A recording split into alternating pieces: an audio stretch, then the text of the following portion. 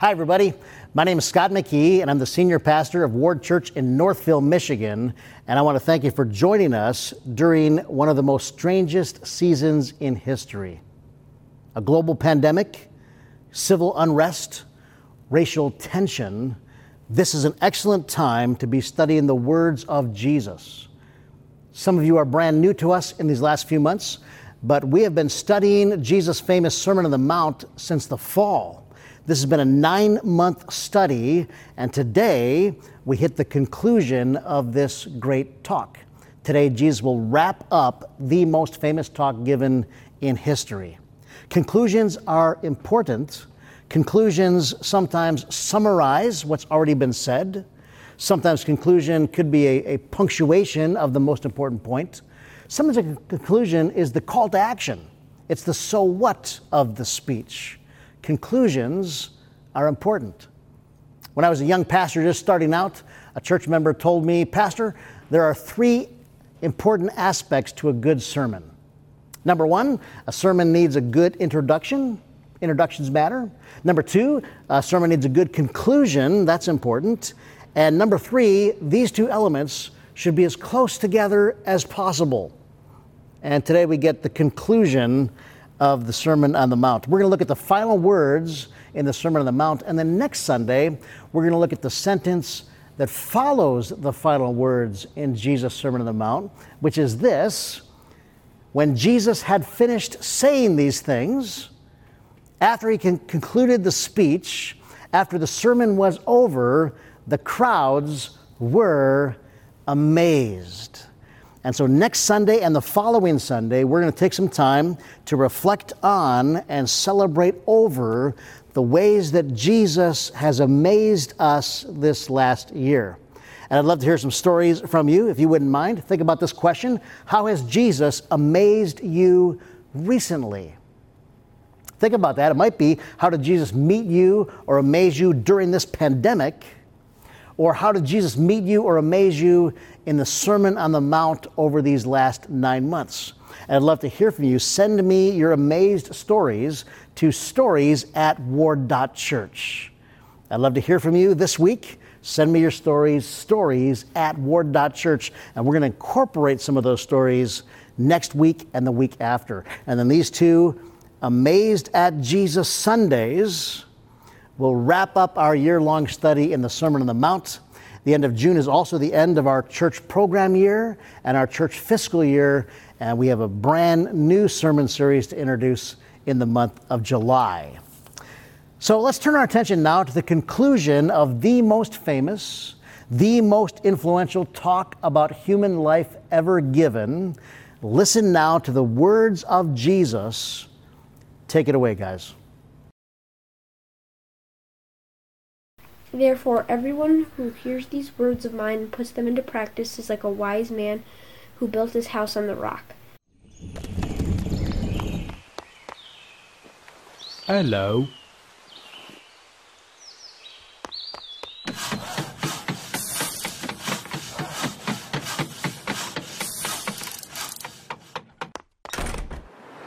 The rain came down, the streams rose, and the winds blew and beat against the house.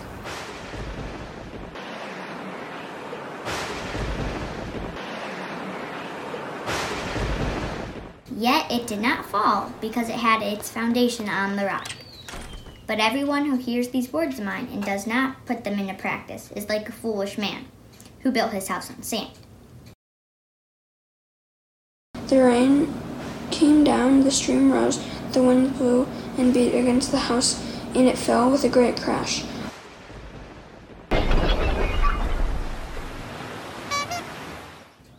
When Jesus had finished saying these things, the crowds were amazed in his teaching, because he taught as one who had authority, not as the teachers of the law.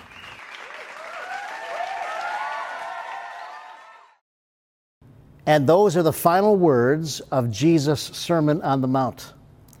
Jesus violates some of the rules about conclusions that I learned in seminary. He ends abruptly, no heartwarming story or poem. He doesn't invite people to come back next week. The final word of the sermon is the word crash. And that's kind of how it feels. Jesus had a good reason for ending this way. He'd been teaching on the hillside about life. He's taught about sexuality and forgiveness and worry and judgmentalism. He said that you are the salt of the earth and the light of the world. He said God's kingdom is coming near. He said that about what it meant to be good, truly good, from the inside out. And now here at the end of his sermon, he's calling us to commitment. At the end of this great talk, Jesus urgently presses for a decision from every one of his listeners about his grand invitation. He says, you're at a crossroads, whether you know it or not. You are at a decision point. And if we back up a little bit, we see he uses several metaphors or word pictures to describe this crossroads, to describe this decision point that we're at. He says you can either choose the narrow gate, which is obedience to Jesus in all things, or you can choose the broad gate, which is everything else. He says you can either become a good tree that's flowing with such life that you just teem with goodness and generosity and kindness, or you can be a bad tree at the core that produces bad fruit. He says you can either build your house on a solid foundation, one that can withstand storms and pandemics and difficult times and false accusations, or you can build your house on shaky foundations that will not stand up when storms come. One day, your house, your life will be shaken and it will be revealed for what it is. So in this final illustration, it's really two stories, and the best way to understand these two stories is to look at them side by side. What's the same in each story and what is different in each story? What's the variable? And when you find the difference, you find the point of the story. So Jesus tells a story about two men, a wise man and a foolish man. And in this story, both men build a house. This is not the variable. Everybody builds a house, and we could substitute the word life. Everybody builds a life. Everybody builds their character, either badly or beautifully, intentionally or unintentionally, with God's help or all on your own, but everyone builds a house. Everyone builds a life. And you can't get around this. You can't abdicate this responsibility. You can't blame your house building on your parents or your peers or your boss. Everybody builds a house, and your building is based less on what happens to you, which is what we tend to focus on, and more about hundreds of small decisions that are made over time. Everybody builds a house. Everybody builds a life. Secondly, in this story, everybody faces a storm. This is not a story about storm avoidance, which is what we really want to do, but this is a story where everybody faces a storm. Into every life, some storm comes. You cannot avoid a storm by having lots of friends or lots of money or lots of education. You can't even avoid a storm by having lots of faith or lots of prayer. There's a man in our church named Greg, about my age, and last year he was out jogging and he had a heart attack and he fell over on the ground. He wasn't found for a while, and so he's alive, but he has significant brain injury, brain damage. He lives now in a nursing home. His family's not able to see him because of the current quarantine. Last week, one of his sons graduated from high school, and a few weeks ago, another son got engaged to be married. And to watch this good family navigate this terrible storm over this last year has been heart-wrenching and at times beautiful. God's redemption runs through it all, and it's a story still in the making. But storms come to good and faith-filled people. Everybody faces a storm. We're surprised when they come. We think we shouldn't have to face a storm. But the storm, the strength of the storm, will reveal the strength of the foundation. Now you have to know, in Jesus' story, he may not just be talking about problems in general.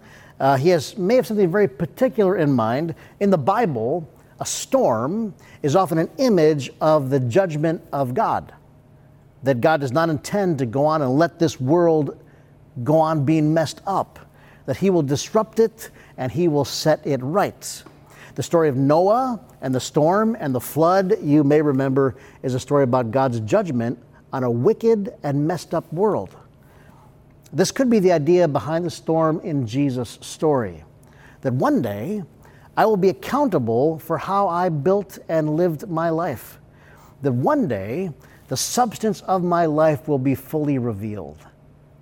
Imagine standing before God in a moment like that.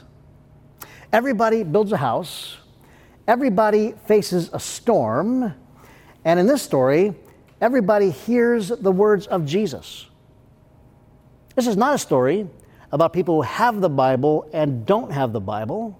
This is not a story even about people who like Jesus and don't like Jesus. The wisdom of God through Jesus is fully available and accessible to everybody. The difference in this story, the variable in this story, is the foundation. The wise man built his house on the rock, and the foolish man built his house on the sand. Jesus says that people who hear his words and put them into practice and do what he says, they're like the wise man who built his house on a rock. And the people who hear the words of Jesus and do not put them into practice, they're like the foolish man who built his house on the sand. We have a decision to make. Will we live in obedience to the teachings of Jesus with his help, or will we live another way? Now, the problem with this is we like to live in half measures, right? I want to follow and obey Jesus sometimes when it suits me. I want a little bit of devotion. I want some generosity. I want God with me when I want him, and I want some distance from God when I want that. But you cannot build a half house. Jesus is laying it on the line here. You must choose. You must make a decision, which is so interesting because Jesus did not say this is a story about a good and an evil man. This is not about good and evil. This is about wise and foolish. People don't intend for their life to go this way. It's just foolishness. There is such a thing as folly, and Jesus knew about this. We don't choose to be evil. Life just kind of happens. Parents, you have asked your kids when they've done something silly, you've said, why? Why? And kids respond, I don't know. They're not lying to you, parents. They really don't know. There's some great YouTube videos around this. Why? Why did you paint your brother? Why did you put your head between fence posts where your head would be stuck? Why did you stick a Flintstone vitamin up your brother's nose? Why? And they say, I don't know. There's no reason behind it. It just wasn't thought through. If we could say to the foolish man in Jesus' story, foolish man, why? Why did you build your house on the sand? I think he would say, I don't know. I didn't plan to. I didn't intend for it to go that way. It just kind of happened. It's just what happens when you don't choose something else. Nobody walks into a bar and plans on becoming an alcoholic. Nobody says angry words and plans on becoming estranged from their kids. Nobody gets married and plans on getting a divorce. Nobody nurses a grudge and plans on becoming a bitter and resentful person. It just happens. It's just pure folly. So we must choose and be intentional. Jesus is calling the question, will you follow me or not? Will you do what I say or not? This is the great commitment that Jesus puts before us today. Now, Jesus' advice on this in the Gospel of Luke, where he tells another little story about another little building project, this was his counsel to us. Suppose one of you wants to build a tower. Won't you first sit down and estimate the cost to see if you have enough money to complete it? We must count the cost. And there's a couple ways to think about this. The cost of discipleship. This is a great phrase from a great Christian named Dietrich Bonhoeffer. We must consider the cost of accepting this grand invitation to follow Jesus. And there is a cost. There's a price tag. What does it mean to surrender my plans, my ego, my treasures, my grudges, my reputation? There is a cost to following Jesus, and we should weigh it and measure it. But we don't think of it in these terms usually, but there's also a cost of non-discipleship. What's the cost if I do not follow this man, Jesus? For me, it means my life becomes an endless cycle of trying to gain human approval.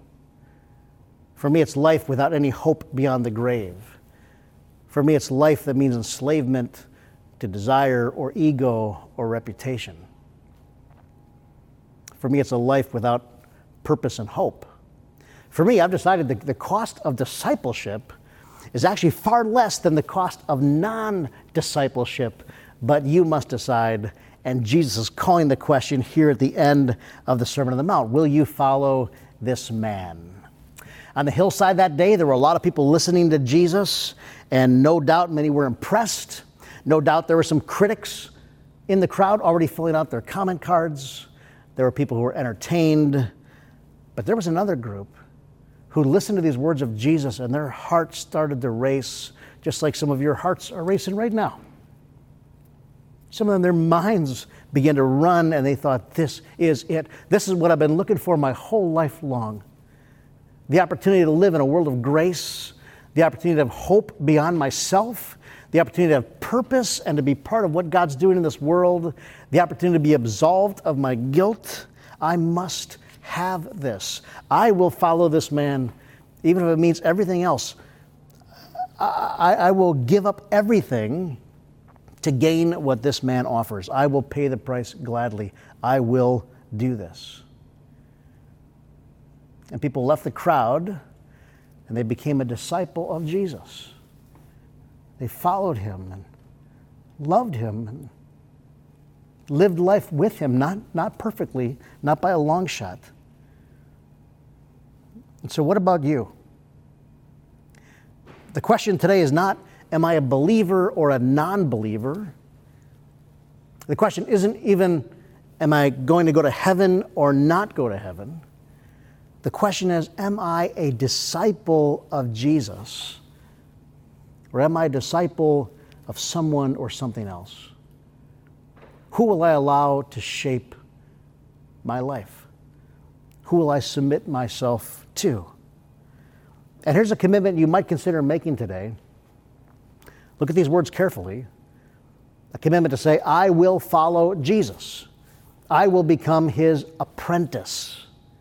I commit to being with Jesus each day to learn from him how to live and love. I will put his words into practice and follow his example. I do this humbly in the shadow of the cross, and I do this hopefully in the light of the resurrection. You might want to take a photo of this or find this in the notes section of the app. This is there. Does this express your heart? You might want to print this out and sign your name to it. You might want to say these words aloud as a declaration of your commitment. We've been studying the words of Jesus for an entire year, and now we get to this joyful moment where we get to do what he says. We get to follow the commitment that began before the sermon began, where he said, follow me. And that's today's question. Will you follow? So I want to give you a moment now of silence to consider this grand invitation of Jesus. Will you follow this man? And I'm going to give this moment. You can read through these words. You can pray on your own. Pray honestly as much as you're able to respond to Jesus. And after a minute, I will close us in prayer. So will you join me?